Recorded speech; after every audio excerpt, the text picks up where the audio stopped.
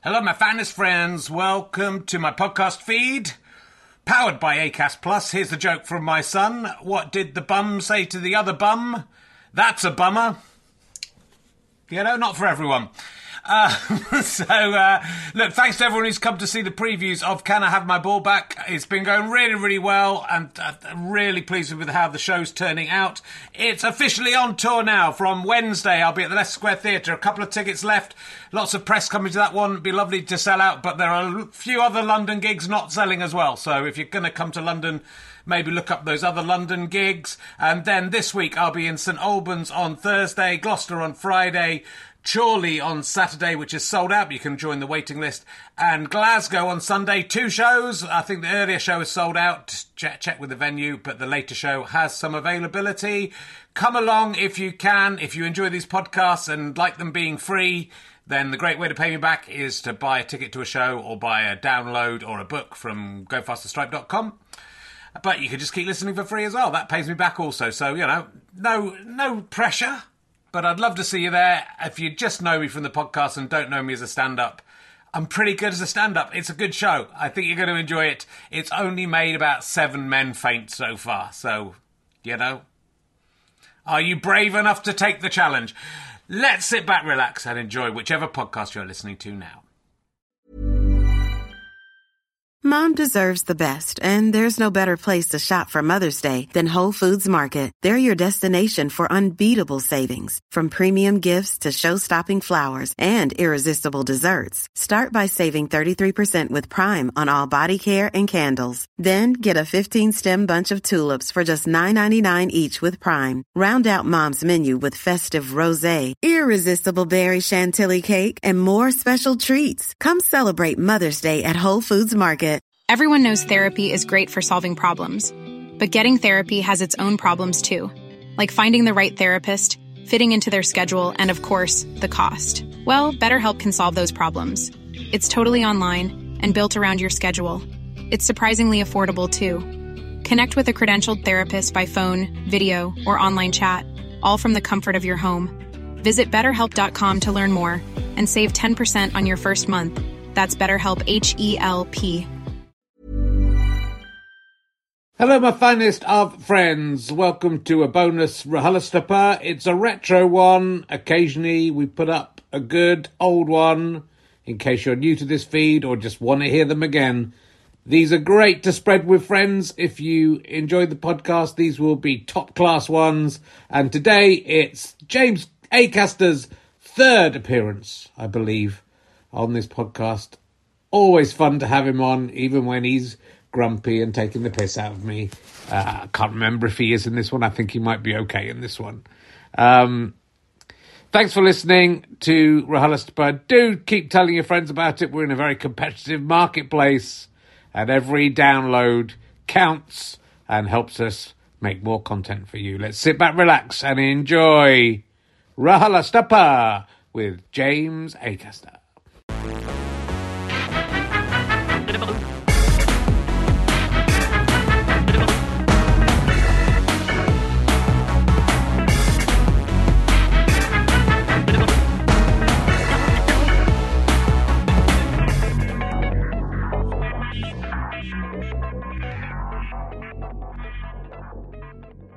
Ladies and gentlemen, welcome to the Leicester Square Theatre. Please welcome a man who thought his last podcast at the Leicester Square Theatre might be his last one, and you're about to find out why. It's Richard Herring!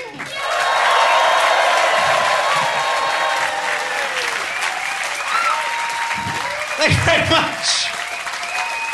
Hello! I'm tripping over all over the place. Hello! Welcome to the Leicester Square Theatre. Oh, you're lovely. Welcome to Richard Herring's long sleeve t-shirt podcast. That's what it is. It's all about... Every guest is going to have a long sleeve t-shirt on, and all we're going to talk about is long sleeve t-shirts. That is the new... I forgot to wear a long sleeve t-shirt, so that's right from the start, so that spoiled it. I was hanging around with the Independent group. Today it was, actually, and this podcast isn't going to go out for about 2 months, and the people at home probably won't remember what that is. That's my guess. And Mike Gapes He calls it RHLSTP. I don't know. Chuck Umano won't call it that. He says he's too cool to call it that. Last week, this is what I'm going to talk about. I'm not sure this is a fit subject for podcasting, but I was going to talk about it last week, but I was scared because before the David Morrissey podcast last week here at the Leicester Square Theatre, and you're much better than last week's audience already, I'm telling you that. I went to do a wee just before the podcast started, like seconds to go on stage, and I started doing a wee, and then I noticed there was blood coming out of my penis in the wee, and I thought, fuck, I've got, like, that's bad, right? That's generally a bad sign, and so I then had to come straight on stage and do the David Morrissey podcast. I thought, shall I talk about the fact that David Morrissey will probably say we should stop the podcast. There's blood, you're bleeding wee. That's if you watch that podcast or listen to it, do bear in mind all the way through I thought I am about to die, but I'm so professional. I did the podcast, even though that could have been the valuable hour that saved me if I'd just got to hospital. I thought, no, the podcast must come first. My children would understand. When I got off stage, I went back to the toilet and I realised I'd somehow nicked my foreskin and the blood had just seeped down. I mean, I'm 51 years old and I got to the point where I can cut my penis and not notice. That is how... So that was something of a relief. But I am very old. I don't know, you probably passed outside. There's a Prince Charles cinema next door, which is a great cinema. It shows loads of fantastic cult films. They have an offer on that is £10 membership a year or £50 for lifetime membership. And I look at that and go, well, I'm not sure. Not sure what the better value is there. I don't want to be caught out. Anyway, so got nothing for next week's podcast for the opening. That's all the stand-up. Luckily, I've got a new prop. We might save that for next week.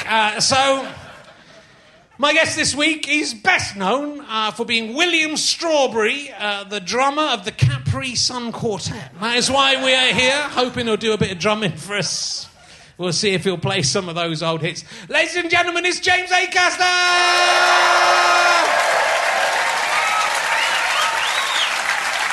Thank you very much. Welcome back. Sit down. Welcome. Oh, yeah. I bought a water and there's water, but you might need... Sometimes it's a two-water show, this one. Already getting it wrong. What a laugh. He's wearing a long-sleeve T-shirt. That's the good news. That's the good news for the new RHLSTP. Yeah. Yeah, they're good. Well done. What a bunch of nerds. They're all here to see you for some reason. So, I don't know if we talked about your music career very much in the past. Maybe we have. I don't know. You've been on this once before, and you did their very good Edinburgh Fringe podcast in 2017, I think. So it's a couple of years since we've seen you. Yeah. What was what kind of music was the Capri Sun? Capri Sun Quartet was folk funk, and I was the drummer, Sir William Strawberry. Oh, I beg your pardon. I beg your pardon. Our names were. So we took our middle names as our first name and a flavour of Capri Sun as the surname. Okay. So I was William Strawberry. I didn't know they did a strawberry crack. Yeah, they did. We were big into them at the time. Oh, really? So we knew all the flavours. Jack in Orange was the singer. Wild Jane Berry was the keyboard player. And Ross Current was the bassist. It was my friend Graham was Ross Current. And he changed it to Ross... So we also had T-shirts on. So it was plain white T-shirts that we had written on and drawn like pictures of strawberries and written Sir William... And we all wrote our names across our T-shirt. And he had written Ross Current, but then had written event underneath it. So he's a current event. And I was like, I don't understand that at all. And he was like, it's punk. Ross Current event. And then he wrote here, this just in. He's still one of my best friends. I love him. I don't understand that, though. I still don't understand it. Yeah. Well, it wasn't a punk group, as you said. No, but, like, he probably didn't say it was punk, but either way, Ross Current Event was the name that he wanted to go by, because he thought Ross Current on its own didn't sound cool enough. It's better, I think. Better. Ross Curran. Ross Curran. And then we became the Capri Sun Quintet, and I didn't actually like that. No, I can imagine. Added a Sarah Tropical.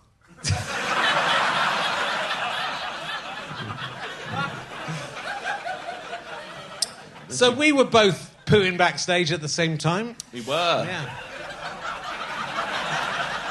And I gave you permission to talk about that. I said you can. It's interesting because we'd had a conversation backstage, and you can watch backstage interviews if you become a badger or a dripster, and you get access to the backstage interviews. We talked about the fact that the toilet in there is like a bit too close to the room. Yeah, it's like if that was the toilet. Yeah, that's the room. It's a very small dressing room, and the toilet's right there, and you feel if you're pooing in there, that's a bit rude to the person who might be in the actual dressing room. Did you know I was going to leave the room, or did you? Yeah. So what happened was you went in. I went in to sort my braces out. Okay, yeah. I'm 34 years old. Yeah.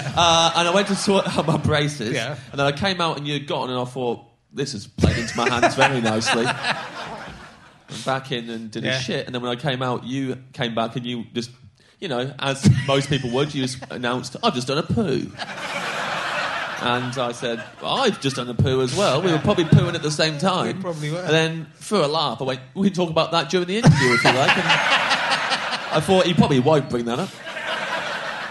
I haven't got that much to talk to you about because we've done it before, so I thought let's talk about that. I've only lived so much of a life. Why not play on the things that just happened? I was in a different toilet. I wasn't pooing in the dressing room. We're back to back. Come on.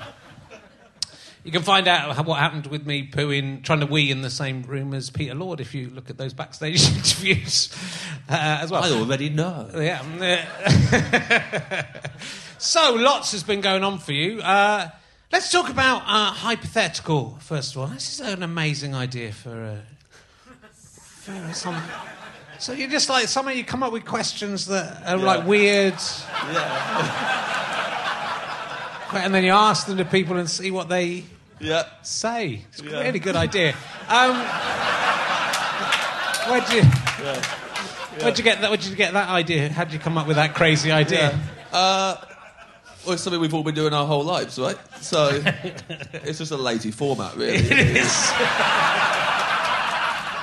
For anyone who's done it at any point, it's a lazy format. Anyone who claims to have invented it, I would say, is a madman.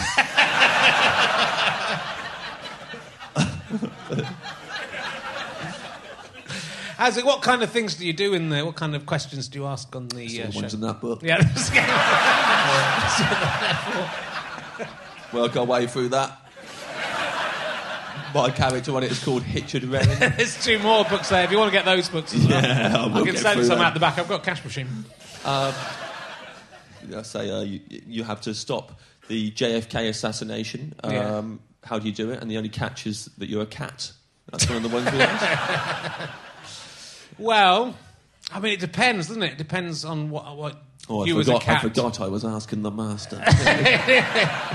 It depends what the cat believes, who the perpetrator... Has the cat travelled back in time knows the... So you think you've turned into just a random cat, and you now possess the cat's emotions and political agenda and thoughts, and it's not you in the body of a cat. Yeah. You think I've now taken on everything about this cat. Yeah. But I still know that I have to stop the JFK assassination.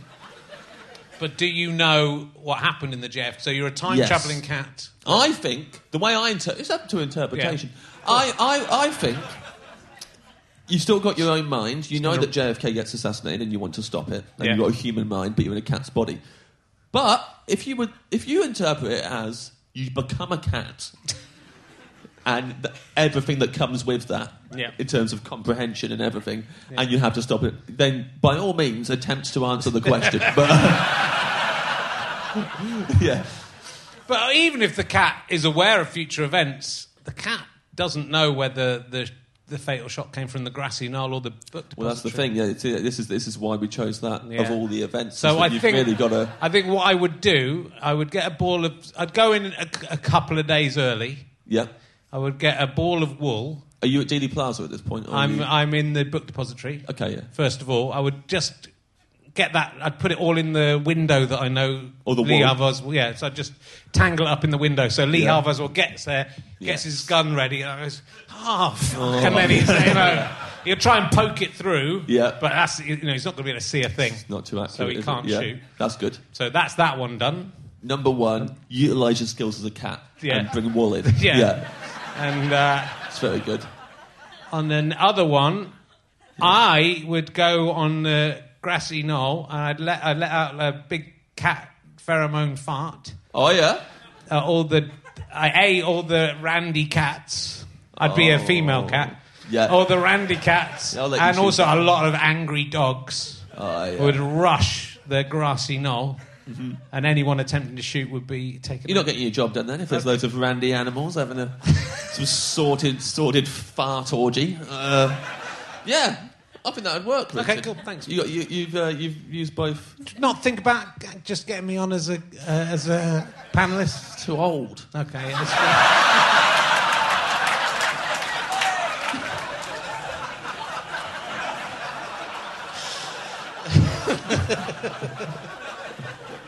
What's the oldest person who's been on Hypothetical?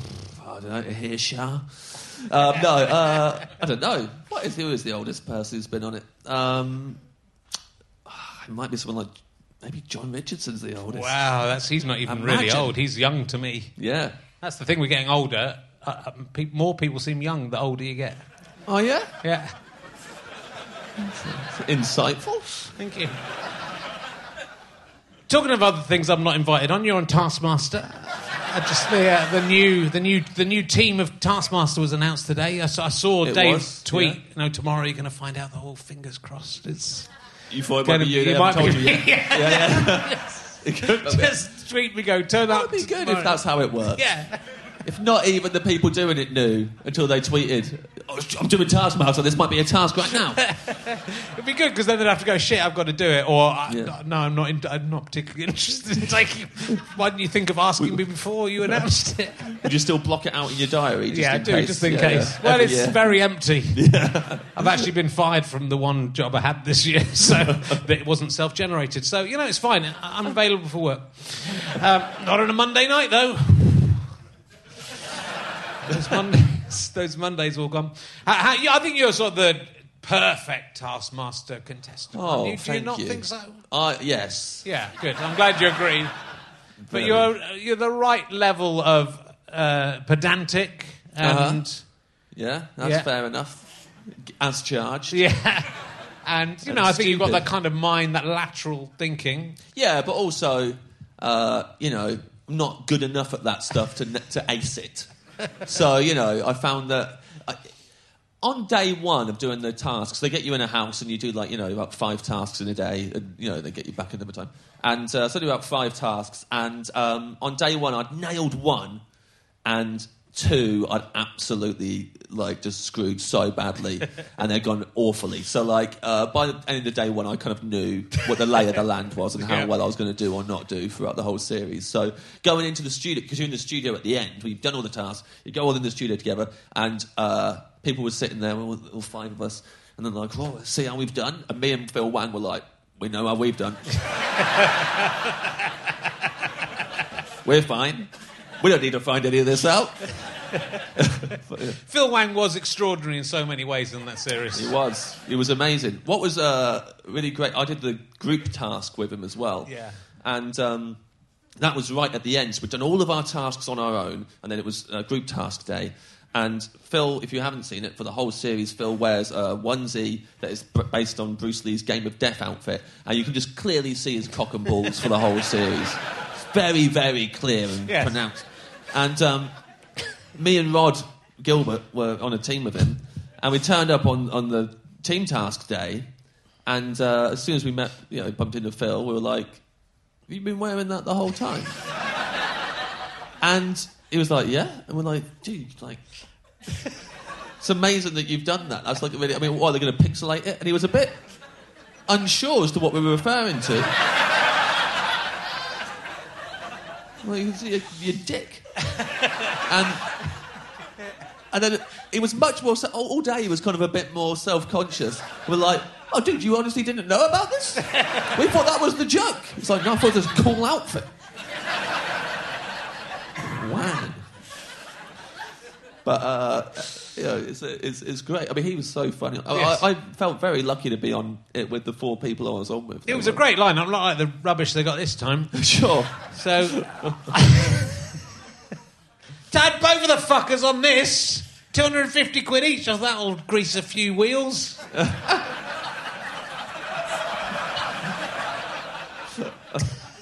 have an old one on that one as well. They have one old one. Yeah. Oh, especially if you watch this next series, one of the tasks is grease a wheel. I'd be so angry.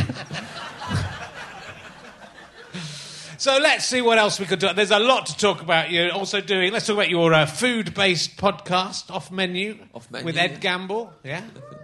Some fans in of this. Thank you very much. It's quite a new podcast. You've done about 12 episodes as we go to air. So yeah. Coming out weekly. Great. I've really enjoyed it. And I didn't expect anyone to listen to it. And it's nice that they have. Yeah. Me and Ed just talk about food all the time anyway. And so I think we just talked about like doing a podcast about food for a while, and then eventually we just realised that a lot of the time the way we think about food is like building our dream meals and what's the best start you've ever had, what's the best main, and so we thought we'd just do that with guests, and it's amazing, how many people quite enjoy talking about that as well. Yeah, it is interesting because you start thinking through and working out what you would go for. I won't tell you now, James, just in case. Yeah. Weirdly, though, the main course I did think of, which is weird because it comes, and it's good if you've got like a story around it. But my favourite main course I ever had was lobster and mashed potato, which I had on a holiday in Barbados on the beach. I had it every single day of that holiday. Yeah. And it was generally the nicest lobster I ever had. It was just a delicious meal in the middle of the worst holiday I've ever had. That affects it. Yeah, but why I'm going back to that, I went with a girl that was crazy. Yeah. We'd been going out for a while. A couple of months before we broke up, she told me she believed that the Holocaust had happened as punishment for the Jews killing Jesus. Somehow the relationship continued after that. What I love about that whole story you just told is that at one point you said I was going out with a girl who was crazy, and everyone in the audience went, back off here, Richard. And then you said that, and then everyone went, crazy's a little bit light. You went easy on her there when you called her crazy. Yeah. I do Semite. And as it transpired, the day before, we had this holiday and we'd had a big argument the day before we went on holiday. As it transpired, she'd been with her ex-boyfriend the night before we went on holiday, and he'd proposed to her.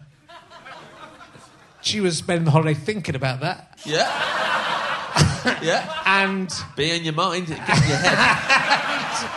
Ringing him up from the phone in Barbados. Yeah. And this is how I cracked this case. She rang him. She was ringing him. I was paying the phone bill. Yeah. Yeah. It was the holiday that during the holiday I went paddling in the sea, got knocked over by a wave, hit my head, and one of my testicles swelled to 4 times its size. On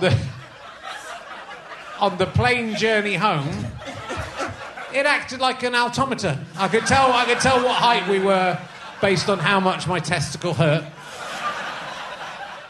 Did you show her your swollen I did show her, yeah. So what I love about that is that while she was looking at that swollen testicle, she definitely would have been thinking about the proposal she did. And got home, sort of didn't... We broke up the minute we got home. Yeah.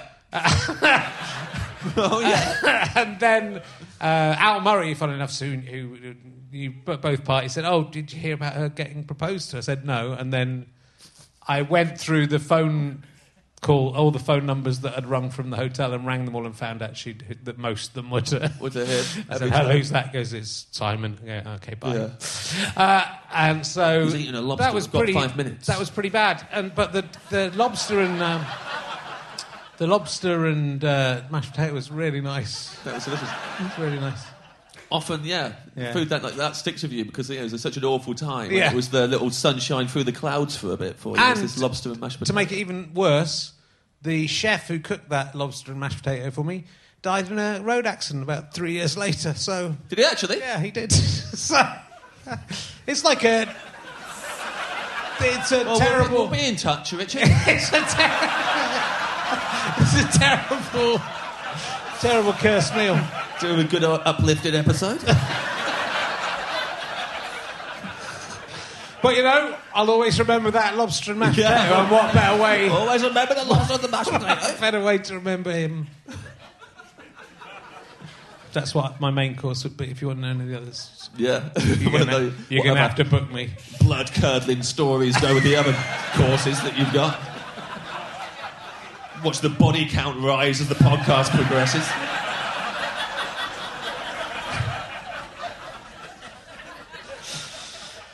Oh dear! And it's very good. Anyway, it's a very good podcast. You've got excellent guests. Thank you so much. I was listening, but then on my dog walk this morning, I did mention this backstage. I was listening to your Fubar Radio podcast from a few years ago, which was a really good idea, and you've told me that it's nothing's going to happen with it. It's sort of like Desert Island Discs in random form, in that you get someone's iPod and you shuffle it, and then that's the music in the radio show, the shuffled iPod. Yeah, we talk about what comes up on shuffle. You can't try and look cool. And we just talk about what... And a lot of the time, if they did it properly and did shuffle it, we got really good chats out of it because it's a spontaneous reaction, and they would have something to say on everything. But if they cheated, you could always tell. Lembit Opik. I don't know if Lembit Opik cheated because he's so off the wall anyway that it was impossible to... I didn't know what way was up by the end of that. That was the first one. That was your opening episode of that. Yeah, I was in at the deep end immediately. It's an hour long. I listened to it on my dog walk this morning, and I was left sickened by Lembit Opik. Yeah, well, I'd have to listen to it again and refresh my memory properly, but I remember the producer who used to book the show on a weekly basis apologised to me for that booking. I mean, what's sickening about him is he thought it was going great, and he thought he was lovely. Lovely, charming Lembit Opik. Yeah. You had 2 female callers on the show doing the same thing, shuffling their iPod. Both of them he sort of hit on really crudely, unpleasantly. Yeah. He was clearly lying about every single thing he said. And doing the Lembit Opik, I'll do the funnies, he mentioned the gig I saw him at, which was he did a gig in a little club round the corner from here where he tried to be a stand-up comedian for a week. Yes, he did. And he said, I was brilliant. He was not brilliant. A guy heckled him and he said, hey, I'll do the funnies. I went, mate, you're Lembit Opik. I'm like, hey, comedians get heckled, but you're Lembit Opik. You're not. Yeah. You can't stand there and go, I'll do the funnies. Also, you've got to be doing the funnies at the time. You've got to be doing some funnies. To justify that response. You do. If someone's going, you're fucking shit, mate. I'll do the funnies, thank you. It was, in a way, it was like being in the psychiatrist's chair for me, that for him, that interview, because you just sort of got a real insight to this guy who's obsessed with himself. Yeah. He's lying all the time, because he goes, what are they called? Tweet in if you know to @Lembit Opik, and then 2 seconds later, he's Googling something else on his phone. You go, why don't you just Google it? It'd be a good podcast, actually, if it was like Lembit Opik and a psychiatrist or something like that. Yeah. And every episode, because he would say yes to that, because he would think, I've got nothing to hide, I'm absolutely fine. Yeah. And then a psychiatrist would be going, I'm going to be famous by the end of this. And every episode is just breaking him down more and more and just paying about the layers. And he was doing the same thing to you. You're on a podcast with James Acaster, admittedly in 2014, when you're not that big a deal, but you've been nominated for the award a couple of times. Yeah, sure, yeah. You're a pretty funny guy. Yeah. He was trying to top you. He was trying to mock you for the... Yeah. He'd clearly got his iPod. He said at the beginning, there's an issue with my iPod. There's an issue with my iPod, so I bought in this other... I've got this other device that can only store 5 songs, and we'll put that on shuffle. Oh, the Beatles again. But then because he was really proud that Natalie and Bruglia had come up and go, yeah, see, I'm cool. Oh, yeah. Well, no, it wasn't Natalie Bruglia, because Natalie Bruglia, I would have given that to him and been like, yeah, that is cool, actually. It was something else. He went, chew, that's cool. It was like, dude, you're not cool for playing this. And then there was Steptoe and Son at one point, which I just think was a calculated... It was him going, oh, they won't believe me. I have to have something embarrassing come up, so I'll put the theme tune to Steptoe and Son, which is... So it's not too embarrassing, is it? Like, and he had a story about how... And he had a whole story about it. He said, I must have taken that off YouTube. He said, lying, man. Listen to it. It's the most amazing interview. Imagine going on a podcast about songs and lying. I better lie.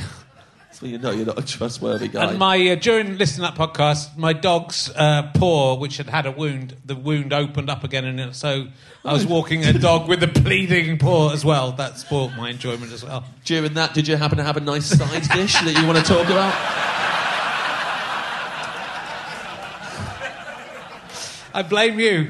You're the connection. Do you recognise this review and who said this review of you? There we go. He's not for everyone, but he works hard. It's my dad. It's your dad. Very pleased with himself. He didn't mean it as a cheeky thing. He meant that at face value. And it went viral. And then he became a Twitter moment. Yeah.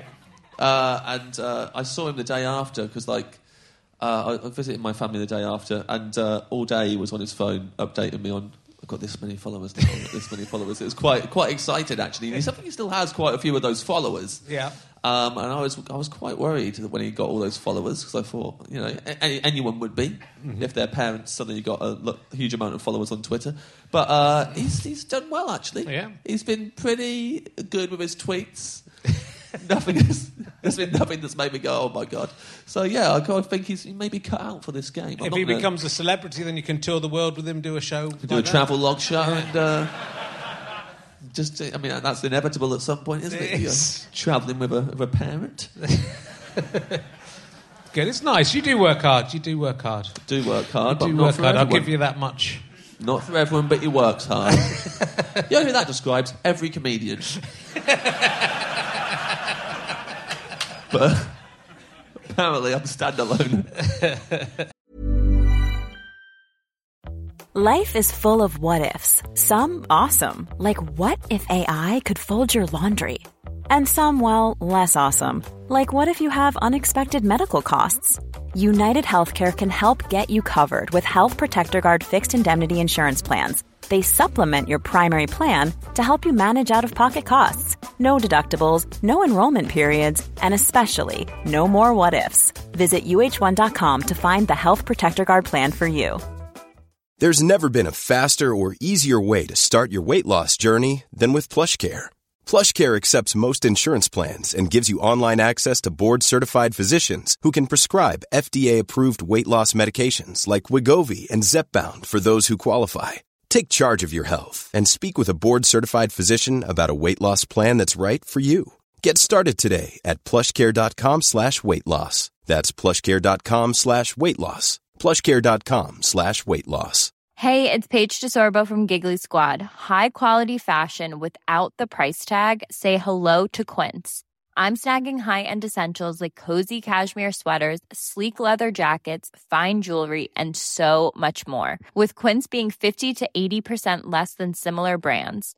And they partner with factories that prioritize safe, ethical, and responsible manufacturing. I love that. Luxury quality within reach. Go to quince.com/style to get free shipping and 365-day returns on your next order. Quince.com/style.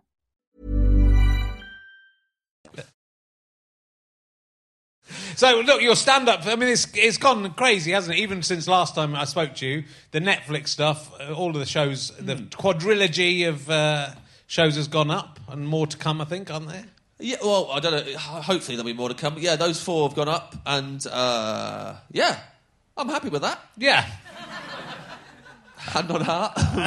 really We talk about 2017 being a bad year in your personal life. Yes. You did get 4 Netflix specials. I addressed that in the show. Yeah. Yeah. Professional life in 2017 was very good. Personally, I was falling apart. But yeah, those specials, I'm so proud of them. But when we were filming them, I was literally... So we filmed all 4 of them in a day. And then we filmed all 4 of them again the next day for safety. And the first day, so we had half an hour in between each one, a bit longer, I think, between the second and third one.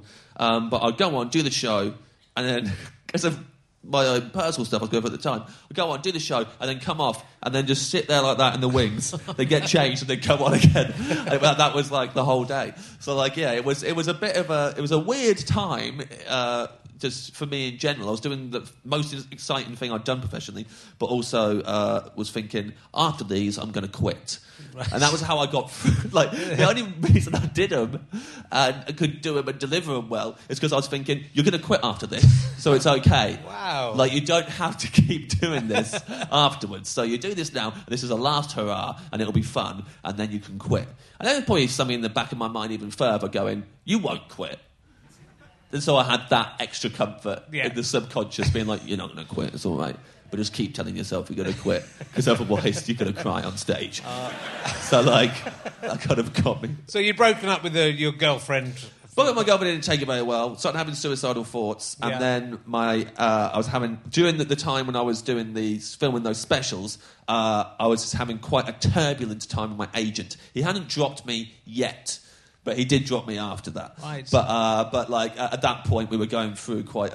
We were not getting on, and I was very stressed out, and I'm sure he was as well. But that's an odd decision for him to drop you at the stage where you've just done 4 Netflix specials. So imagine how much of an arsehole I was.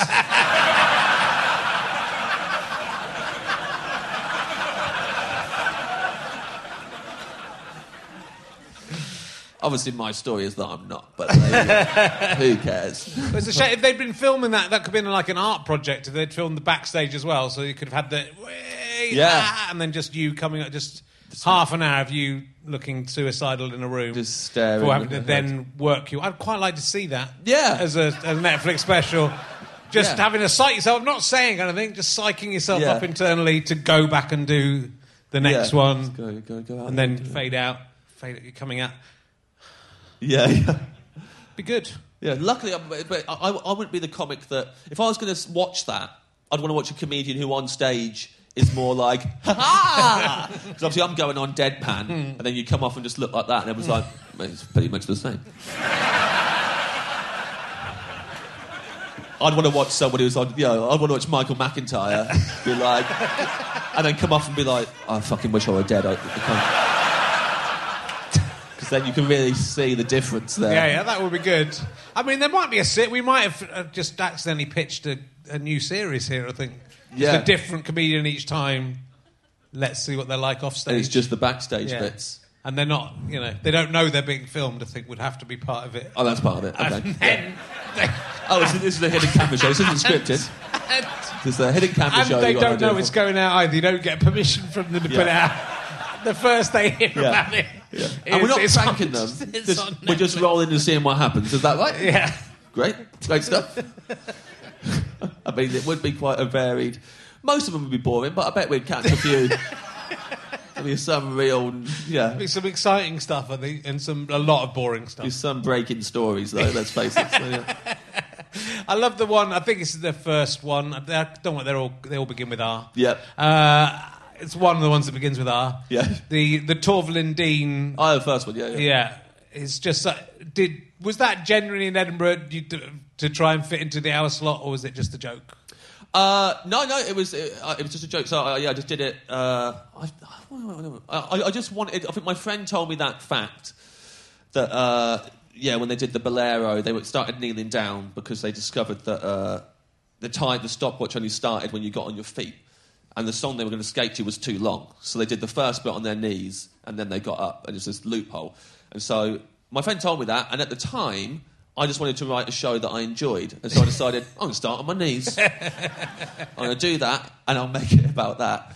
And in the long term, a big regret, that routine, really, because I never at any point wore knee pads or anything like that. And you're previewing it, you're doing Edinburgh, I did New Zealand with it, and Melbourne, I did a tour with it. And then toured it all again in preparation for the Netflix specials. And I remember the last week of that tour, It was in the Soho Theatre, and I was just kneeling, and there was just lightning bolts of pain while I was doing the kneeling down. I just felt these like sharp stabs of pain through my knees, going, well, it's too late to have a knee pad now. You've done it now. You might as well get to the end of it. Wow. But yeah, so how are your knees now? I think they're all right. They're still quite red, but that might be knees, isn't it? I hope that's just knees. It depends how much kneeling you're doing, I think, in your day-to-day life. I think if you don't kneel much, they're not that red. Really? Yeah, I don't think the knees are naturally sort of russet. I think they become red. Oh, really? Through friction. Maybe I've kept it up more than I thought. Been kneeling quite a bit. Can't really kick the habit every now and again. I need a quick kneel.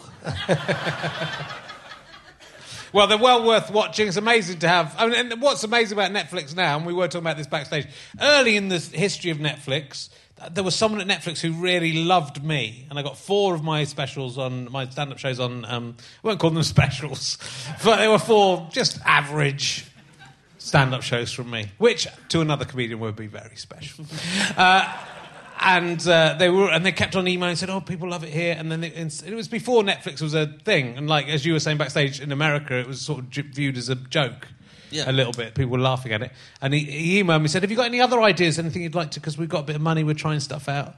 And I kind of gave it to my agent. It's only Netflix.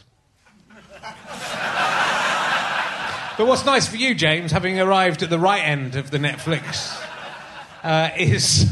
Yeah. This is shown all over the world. So you're touring to America quite soon, right? You've been there once. Yeah, and you're going end back. of March I go on a short little American tour. Yeah. And so it's viable now to tour the world, really, because of and like loads of comedians are finding this. There's a lot of comedians now on Netflix, and I absolutely love it. Also, because of we talk about it on the food podcast a lot, but obviously, I like trying food in different countries. So mainly, because I think if your main. If when you go abroad and work somewhere, your main goal is I'm going to be huge, I'm going to be a star, you're only going to be disappointed and it's going to kick the shit out of you. But if I'm going, I'm going to eat some food when I'm there, and there's this place I want to go to and this place, I just have a much nicer time. Yeah. And I can eat some nice food and then, go and do a gig and feel like, I don't think they're going to get me here, and then eat some more food and it's all right. So, that's mainly what I'm going to be doing. That's good. But maybe was the last time you've been on the James Corden show out there and Conan out there? Yeah. And so is that just doing the stand-up section, or were you just doing the stand-up sections? No one's wanting to hear interviews with me in America at the moment. I mean, that's absolutely insane. But I've done the stand-up sections there. I'd say, you can watch them on YouTube, and it's 2 very different reactions. The James Corden audience have been amped up within an inch of their lives. I think it's fair to say they're properly They don't know what's going on, but if you leave a pause, they're going to applaud it. And so there's a lot of me kind of doing a setup, getting an applause for the setup, and then going, fair enough. Just telling them, yeah, okay, fair play, guys. There's a lot of that in that one. But then in the... I think I talked about it during the Edinburgh podcast, but in the Conan one, it's just me trying not to shit myself so I had food poisoning. But... Well, the audience don't really laugh at me.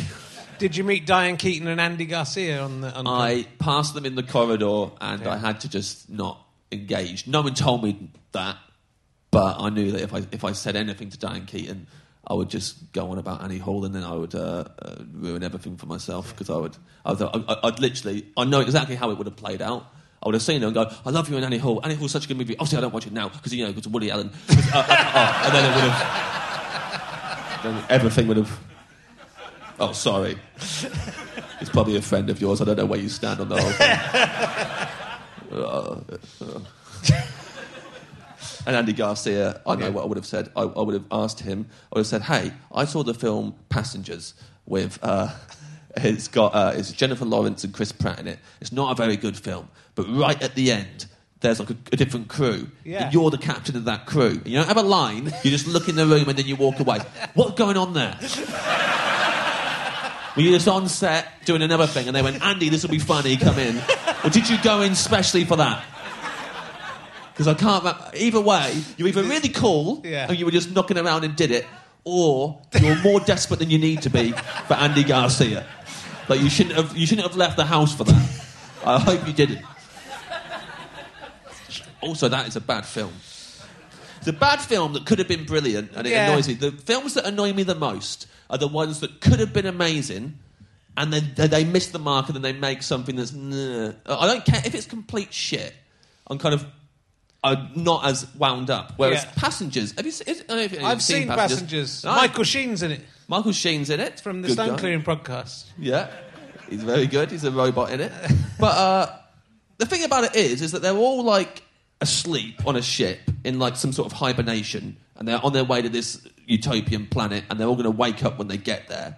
But then something goes wrong, and one of them wakes up early, and it's Chris Pratt, and he's on his own on this big ship, and he's lonely, and he's falling in love with another woman who's asleep, and he wants her to be with him, so he wakes her up, but doesn't tell her he's woken up. It makes her think it was a mistake as well. And then she falls in love with him, and then he has sex with her, and then later on she discovers that he had actually done this, and because they're both going to die now as well. They can't make the planet. So they're now both... So he's killed her, and I don't want to bring tones down too much, but he's essentially raped her. So it's horrible. Really, really dark. Yeah. But they don't play it off as dark. It's just like, oh, you did that to me, and now I've fallen out with you. And, and she goes off, and she's not talking to him anymore.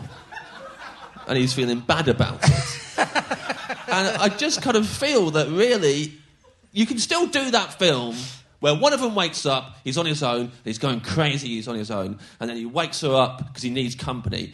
And then he falls in love with her, and then she discovers it, and she's like, get away from me. And then he should turn crazy at that point. Yeah, exactly. Be a demented madman who's got her on this ship, because he's a bad guy. Yeah. It should be the bad guy from then on, and the villain that she's got to defeat. But instead, they make up at the end. Well, what the fuck is that? It turns out the ship would have been destroyed because whatever the thing that... So he's sort of... I don't know if the film justifies his action in hindsight by saying, oh, if he hadn't raped you and tried to murder you, essentially, you would have died anyway. So he is... We all die anyway. He's good. He is good. So you can... Regardless of what anyone has done to you in your life, you were going to die anyway. But I agree. It's like it starts off and you think it might go that way, and that's the way it definitely should have gone. I bet should have gone that way. I bet in the first script it went that way. And someone's going, oh, we can't have Chris Pratt being a murderer. Yeah. Well, how I don't cast Chris Pratt then? I like him as much as the next person. Well, actually, not. He's going a bit nuts now, isn't he? Going full on Crizzo. Really weirdly Christian. I mean, fair enough. You're right, though. It is many Christians that are like my parents are Christians, but I'm just saying he's really he's started to unravel a little bit. I was unaware of that aspect of his. But in a way, in that kind of way that you don't trust with celebrities now, you kind of think something. That'll happen to you. You're going to America. You're going to come back from America a different person. Come back a Christian? Yeah. It's quite suit me though. I was raised Christian anyway. Yeah. I've still got all the... You know all the stuff already. I know all the words. Yeah. Yeah. So, I think I could... What point did you lose your faith? During a dessert I had. It's a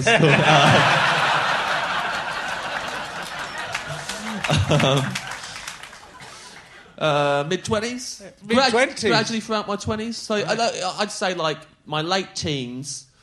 I started to doubt it. Right. And then that's quite late, James. Yeah, it's quite late. I mean, some people stay believing it, or the Pope, for example. Yeah. All his life he's believed it. So you're better than him. Better than him, yeah. It's still quite late. Like, but I wanted to... I think I just wanted everything to make sense and be good.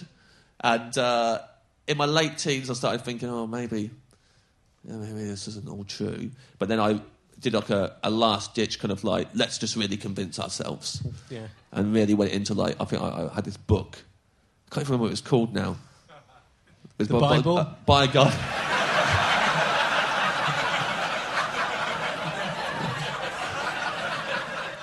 Ringing a bell, actually. It's by a guy called Ravi Zacharias. Okay. It was all like, might as well have been called Trust Me, It's True.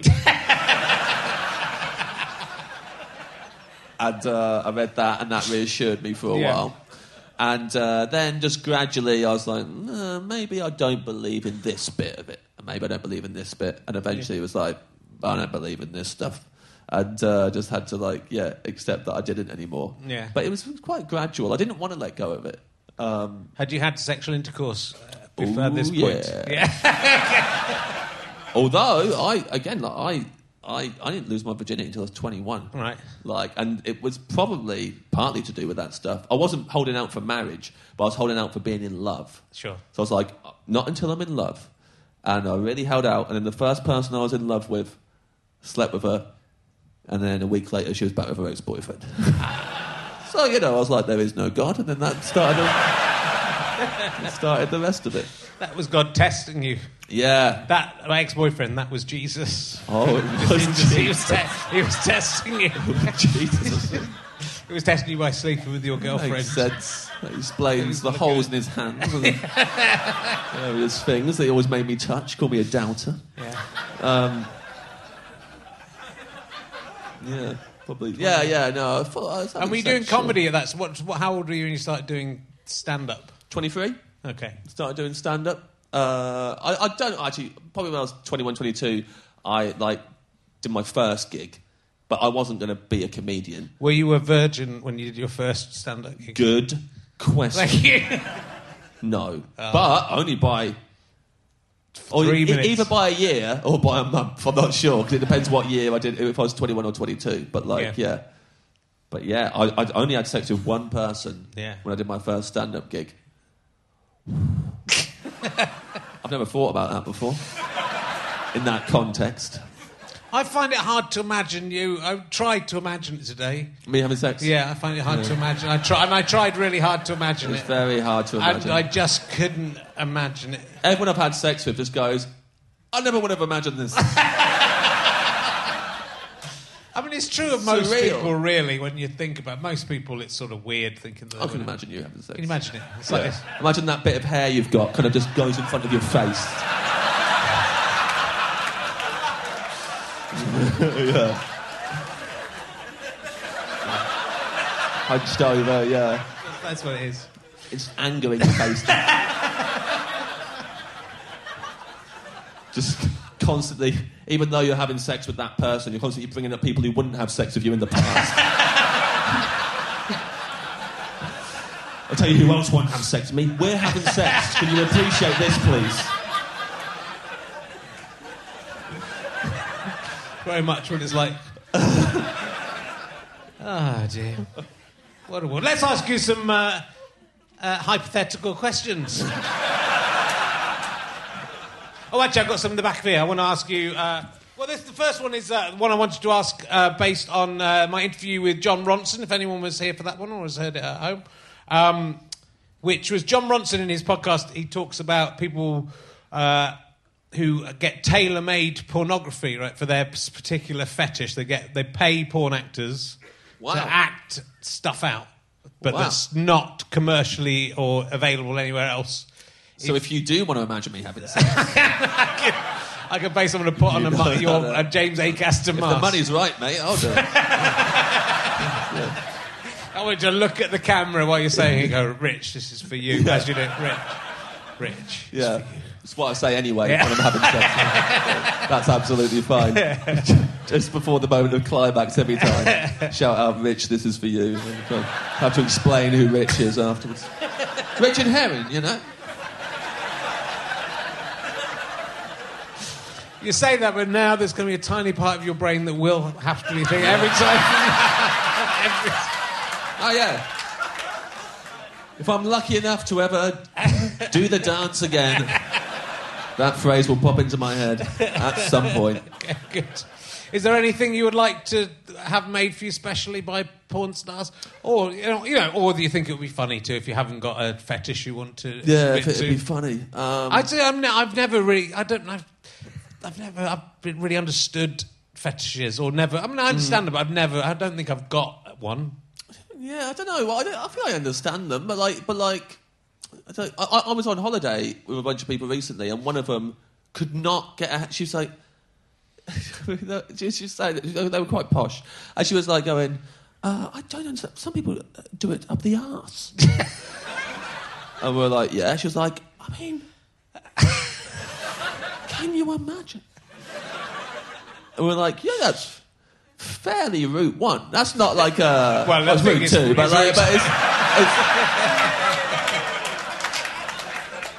that's entry level.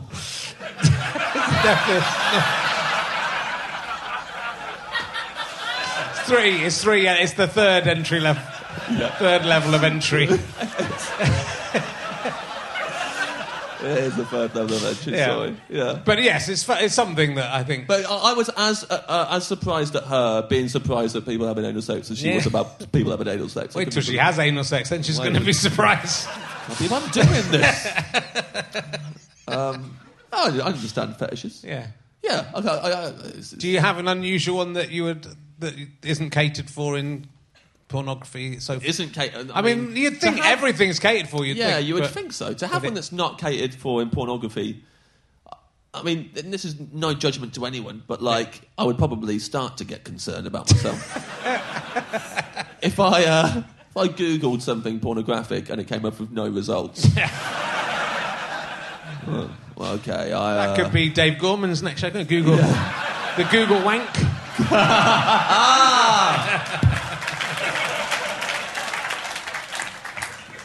Right, send that to Taskmaster. There's no pornography of people being wanked off by ventriloquist dummies. That's all I know. Is there none? None of that. I imagine that has not been made. So I'd definitely make that. After the James Acaster looking... Combine the two. Now I'm going to... the joke's on me. I'm going to think about you looking at me next time I'm having sex. This is for you, Rich. I'm going to be thinking of you looking at me. And one of us is in a relationship, so that's happening soon. But we've got 2 kids, so it could be a while. Right, another new emergency question. What is the weirdest reason you ever skived off school? Did you ever skive off school as a good Christian lad in Kettering? Yes, I think good Christian boy, so I didn't really, but once I did, so it's only once ever. Okay. And that was, but it was for like quite a wholesome, nice reason, so it's not really, so at lunchtime, I was in sixth form, I did 1 year of sixth form before stopping, and I just hadn't enjoyed that morning, didn't like it. My friend Wayne, who had already left school, he turned up at lunchtime and was like, what you up to? He was like, nothing. I don't feel really want to go back for the second half. He went, well, why don't you just hang out with me? I was like, what are we going to do? He said, I thought I'd go for a walk in the countryside. I was like, all right. So we went for a walk, just in the country, just remarking on how nice and beautiful nature was. And just like, I thought I used the word deep too many times as a teenager about myself. It's like, I'm really deep, actually. And it would be because I could look at a tree and go, look at that beautiful tree. Wayne, don't you think that tree's beautiful? We're both talking about it. There's no girls here. And I'm still telling you that I think the tree's beautiful. Aren't I a deep person? And I remember we bought a packet of custard creams on that walk. So we went through a village called Grafton Underwood, which is where I think Bridget Jones's diary is. Or Bridget Jones is from there in the book. It was near my house. And we went to Grafton Underwood, went to the post office, bought some custard creams, and we sat on a bench and we shared them. And there was a crane, as in a crane, as in one of those, not the bird, it's a crane. And we saw it and we went, imagine stealing that crane and spending all day just picking people up for a laugh. And then we really laughed for ages while eating these custard creams on a bench, imagining just some people walking along and then just whoop. Really thought that was funny. Yeah, that's pretty good. And then, I got home quite late and my mum was like, where have you been? I was like, school. As if I was saying, me and Wayne went for a walk in the countryside and ate some custard creams, and she'd go, you're grounded. But, you wouldn't have remembered whatever was on that afternoon at school, would you? You remember that? No, I wouldn't have remembered it. I'd already decided that I wasn't going to do the second year of sixth form. So, in a way, that was quite a big skive. Yeah. My dad had made the deal with year me. Of school. My dad had said, because I didn't want to stay on sixth form at all. I wanted to just immediately be in bands and be William Strawberry and whatever. And my dad was like, do 1 year of sixth form, and if by the end you want to quit, then fine. But if by the end you want to do the second... And he thought, well, he'll just do... When he's done 1 year... he'll do the second year because you might as well. Yeah. And then at the end, I literally went, held up my end of it, Dad. And he was like, oh, well done. You are more determined than I thought. So I just quit. And then joined the Capri-Sun Quartet and other bands. But so I already knew by that point, I'm not staying on. I'm not going to do the whole thing, so I thought I might as well skive. So I only skived when I knew it was no consequence to me whatsoever. That's interesting. So the music was quite a serious idea for you. Well, everything at that point. So because I did think I was deep. I thought about dying all the time. It's one of those kids, and I was like, I'm going to die one day. No point living in life doing stuff I don't want to do. I was like, I want to be in a band, so I'm just going to do it. So it wasn't even like a serious career thing. Yeah. It was just like, I want to do this, so I'm going to do it. And plan A all the way. And then when I was 22, I was like, I need a plan B because this band's failed. And I had no qualifications. I was like, I'll start doing stand-up. But until then it was... A lot of stand-ups want to be in bands. I mean, a lot of stand-ups love music and want to be in bands. Sure. It does, and a few of them start off in bands and then go into stand-up. Yeah. I think stand-up's way better than being in a band. I think it's better now. Yeah. Although I'm a bigger fan of music. Right. That's because I probably can't sit around watching stand-ups all the time. If I'm doing stand-up all the time, I'd go insane if I was doing it and watching it constantly. So I relax by listening to music, and I love being a fan of music. But in terms of actually doing the thing, I way prefer stand-up. Oh my God! I'm doing another kind of podcast thing at the minute. I'm writing a book about music and speaking to a lot of bands, and they're bands I really admire that have done amazing albums. But I can't envy any of them. It's tough. Yeah, and when you're a washed-up musician, you can't just get younger musicians in and sing a song at them. You have to. Some of them do a job. Tom Jones had a. I suppose he did. Yeah. Second wave, didn't he? He did. That's true. I'm not going to ask the question I was thinking of. If you only had a week to live, and I know you're obsessed with death, who would you tell to go fuck themselves? Oh, nice. My Year 7 form tutor. Oh, yes. Yeah, believe me, hated her. Oh, nice. I'd find her and tell her to go fuck herself, and I'd say that... Because I know that she still works as a teacher, and I'd say that it's a disgrace that she's still in the profession, and she should be utterly ashamed of herself. Bullying 11-year-old kids. Yeah. I'd say that to her. Well, it's sort of interesting because one of my other new questions is, what's the worst thing a teacher ever said to you at school? And it sounds like it may be something that maybe said to you. You think you're it. Oh, really? What she said to me. You think you're it. It's like an episode of The Office or something. I'm getting told off by David Brent. You think you're it, mate. I've got news for you. You're not. I mean, I'm 11 in this story. Yeah. 11 years old. And guess what I'd done? At one point, I'd breathed quite loudly during the spelling test. Right. And she thought it was me going, easy spellings. So sent me out. Right. And come out like, you think you're it. And it was literally, there was a bit, I remember during the thing back and forth, me and her, me going, Miss, you can ask my dad, I've got a heart murmur. I breathe heavy. It was bad. There was a kid in the class called Barry who was actually naughty. He would swing on 2 legs on his chair, and he had a metal ruler, and he'd just smack it off the side of his desk and take chunks out of it. Right. Didn't go near him. Yeah. Let Barry do what he wanted. Get the hell out of this classroom. I'll see you outside. It's interesting, though, from a teacher... This happens a lot, I think, with teachers. And, you're stuck in that job. I'm not trying to defend her. Sure. I mean, maybe I am a little bit. I don't know. But I'm just thinking that you see these kids full of hope and life and... Yeah. Having fun. Yes. And if you're a certain personality, probably the kind of personality who shouldn't be a teacher. Yeah.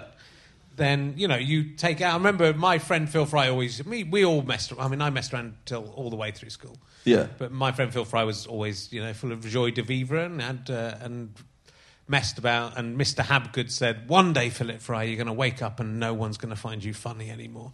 And that says more about Mr. Habgood, doesn't it? Because he's saying that day came to Mr. Habgood. Yeah. And it came pretty early for Mr. Habgood. Yeah. I think it may have been the first day he woke up. No more. No one found him funny anymore. Yeah. And, I still find Phil Fry funny. So yeah. So also, Mr. Habgood's wrong so far. So what you're saying is...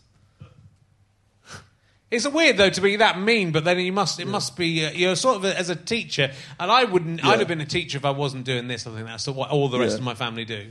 You must feel trapped in it. If you were a teacher, Rich, do you think you would be looking at the young kids having fun and be bitter about them? And,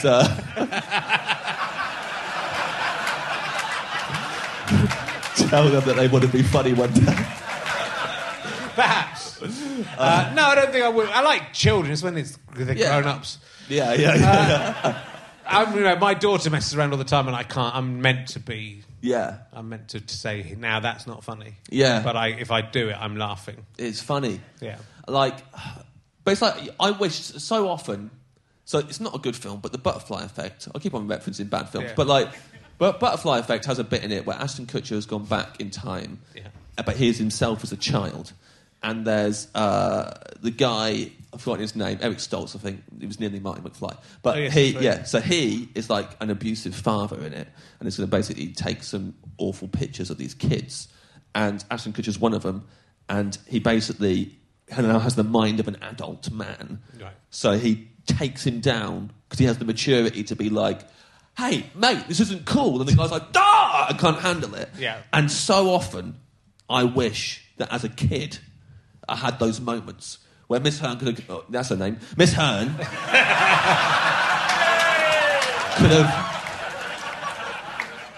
could have come into that room and gone, you think you're it. And I'll go, I'm 11, miss. You're 23 years old and you're essentially bullying me because I'm the little sensitive kid in class. You don't dare have a go at that bigger kid. You should be utterly ashamed of yourself and quit teaching. Are we fucking done here? I would have loved it, but I can't do it. Maybe you can do it. I could probably still go back now. It was have less. If I just interrupted a lesson. You could go back in, enroll as a child. Yeah. Just go in deep, go undercover. Yeah, as a kid. Spend about 6 months pretending you're a child. Yeah, breathe so heavy. I'm very tall, miss. She won't remember you from... Yeah. She might think you're your son or something. Yeah. It's not like my face is anywhere now. You have to disguise... She won't have seen me in years. Just disguise yourself a bit and maybe walk on your knees. Oh, that'd be a problem. Yeah, I walk on my knees. Yeah. It's going to exasperate. All that training, though, pays off finally.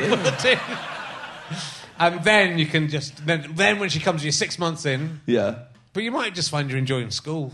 Yeah, I might be might like it this time. Paying attention this time, man. It's quite good, actually. Stay in this. Yeah. See this through. Do my sixth form. See what happens. Absolutely rip her apart. What a horrible woman. Just horrible. It wasn't just that thing. There's loads of things. I got detention because Joe Devlin turned around and looked at me. Detention. I didn't even know it happened. I was writing and then I heard, Joe and James, you've got detention. So I looked up. And I told him not to look at you again. It's like, what? Okay, fair play if you want to give him one. I don't know what I'm doing here. Like, just sitting here doing my work. And plus, like, I'd not got in trouble at all in primary school. Like, very good kid. So suddenly, year 7, first year of secondary school, and getting detentions and being a little Christian boy. Yeah. Like, that was upsetting. Sure. Oh, man. I think about her way too often still. Like something seems to have stayed with you a little bit. It was quite a question to ask me, actually. Yeah. But do you think she's spotted? Maybe she's just spotted you as the little stool pigeon, the weakest person, so she can make an example of you, so the others all behave. And she knows you're not going to miss. Well, I heard someone had told, because my dad's a teacher, so he gets inside goss. And someone had said that the year before was her first year of teaching, right, and they'd run rings around her. Yeah. So it was like, right, next second year, I'm going to take someone out or become everyone's bitch. Or I'll take out him, who looks like he's on the verge of an emotional breakdown anyway. Probably he's a good one to go for. Yeah. And then went for someone she knew was just going to take the beating. Ugh. But did you ever take part in taking down one of those weak teachers yourself? You know, maybe there's some karma in that. There was definitely teachers that I made their life like this is the thing. It's like I didn't like. There was one teacher, Mr. White, who we had in our first year, science teacher, and everyone just didn't do what he said, and it was insane. It was like Lord of the Flies, and like I think once, and very out of character, like I pushed a chair over because like I basically got in trouble for something that someone else had done. And again, it was kind of that thing of like, it was echoes of Miss Hearn because he went, someone else had done something, he turned around and went, okay, James, because he knew I would, if you told me to get out, I would. Yeah. So James, get out. I was like, I'm tired of this shit. And pushed a stool over as I walked out. And he was like, that's not like you. I was like, oh really? But that fucking was it? Earlier on. What I'm in trouble for? Think it through, White. Join the dots. Yeah. But, that's the naughtiest thing I remember doing. Yeah. But like, I was obsessed with being good. Obsessed with it. So unfair. But to the point where actually 2017's breakdown was mainly due to that. Mainly due to me, like, I've got to get everything right, and then not being able to keep on top of that anymore. So, maybe Miss Hearn was trying to do me a favour early doors. Well, get in trouble, it's not so bad. I was like, it is. I think there's a sort of element where maybe adults are trying to, move you on to a next level by, It doesn't sound, I'm stretching a little bit here. They're Mr. Miyagi or something, and at the end they'll be like, oh, it was all part of this. Like, no, it wasn't. You just wanted your fence painted. Just looking back and trying to make sense of it.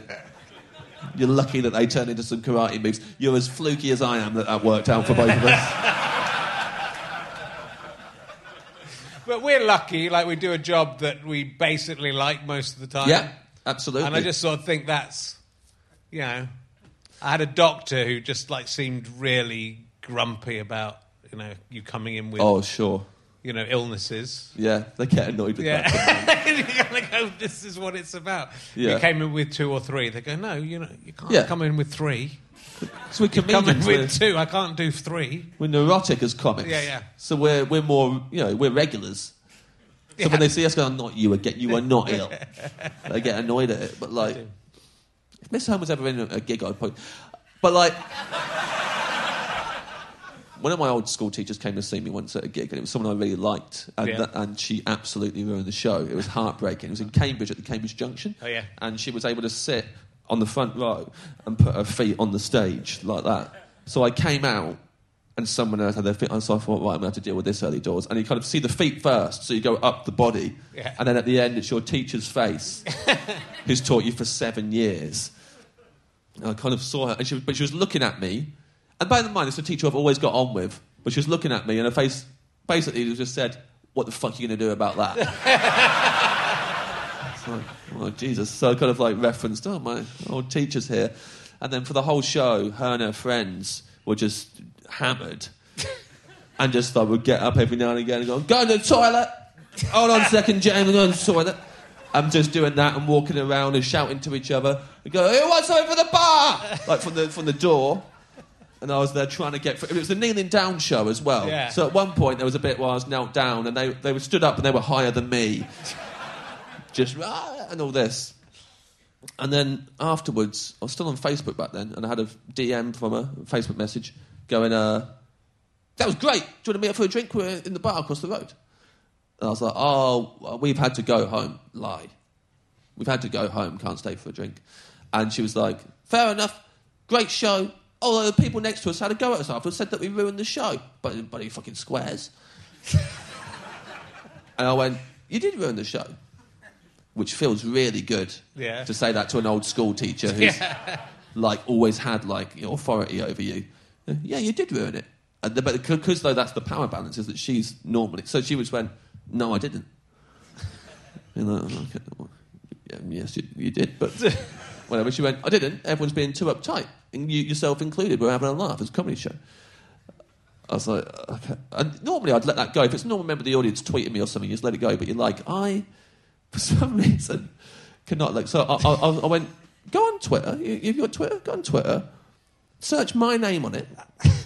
See what everyone's saying about the gig right now. She searched it, and everyone's just saying, utterly appalling behaviour from his ex-teacher. I can't believe it. She went... They're a bunch of squares. You've got a bunch of squares in your audience, and everyone just needs to loosen up. And it went on for days. It was days of her just going, you're wrong! Well, she's sober at this point. You're wrong! I didn't ruin the gig. And me going, Miss, please could you just respect the fact that I am now a professional comedian and maybe I know a bit more than you do what constitutes ruining a comedy gig. She's like, no, you're wrong. And eventually I had to send her a newspaper review of the gig.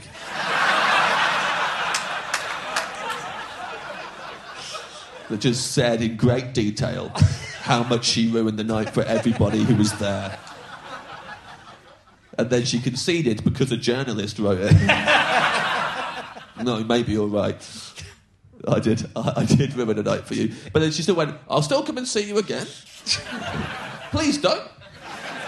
You've already ruined my memories of being taught by you in school. You don't need to come again. Oh, dear. Maybe she's coming. I don't know. She might be here tonight. But like, she's not like... She's behaving herself if she is. Yeah. I think she might have come and seen Ray Peacock's podcast. Oh, look, it's been lovely to see you again. I think, oh, dear, we've gone on for ages. Oh, but it was so much fun. It's been lovely. It's lovely. You must come back again. Maybe you could bring Ed Gamble with you and we could talk about food and stuff. Yeah, it's a new trick.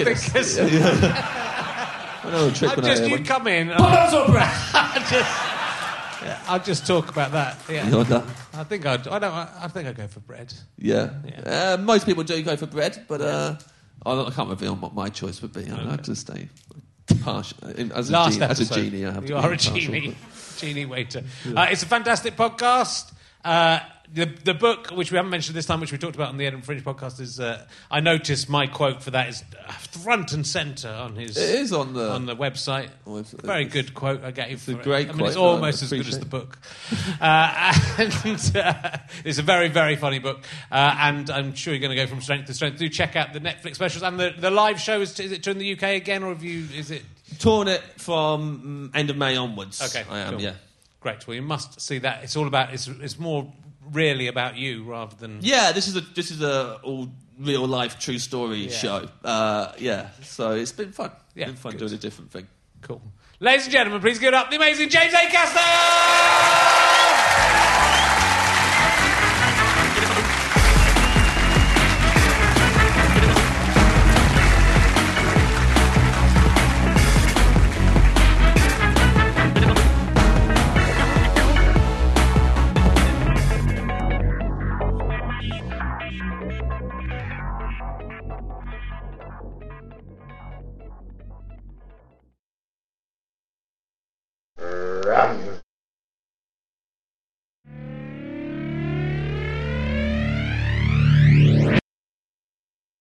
How'd you like them sky potatoes?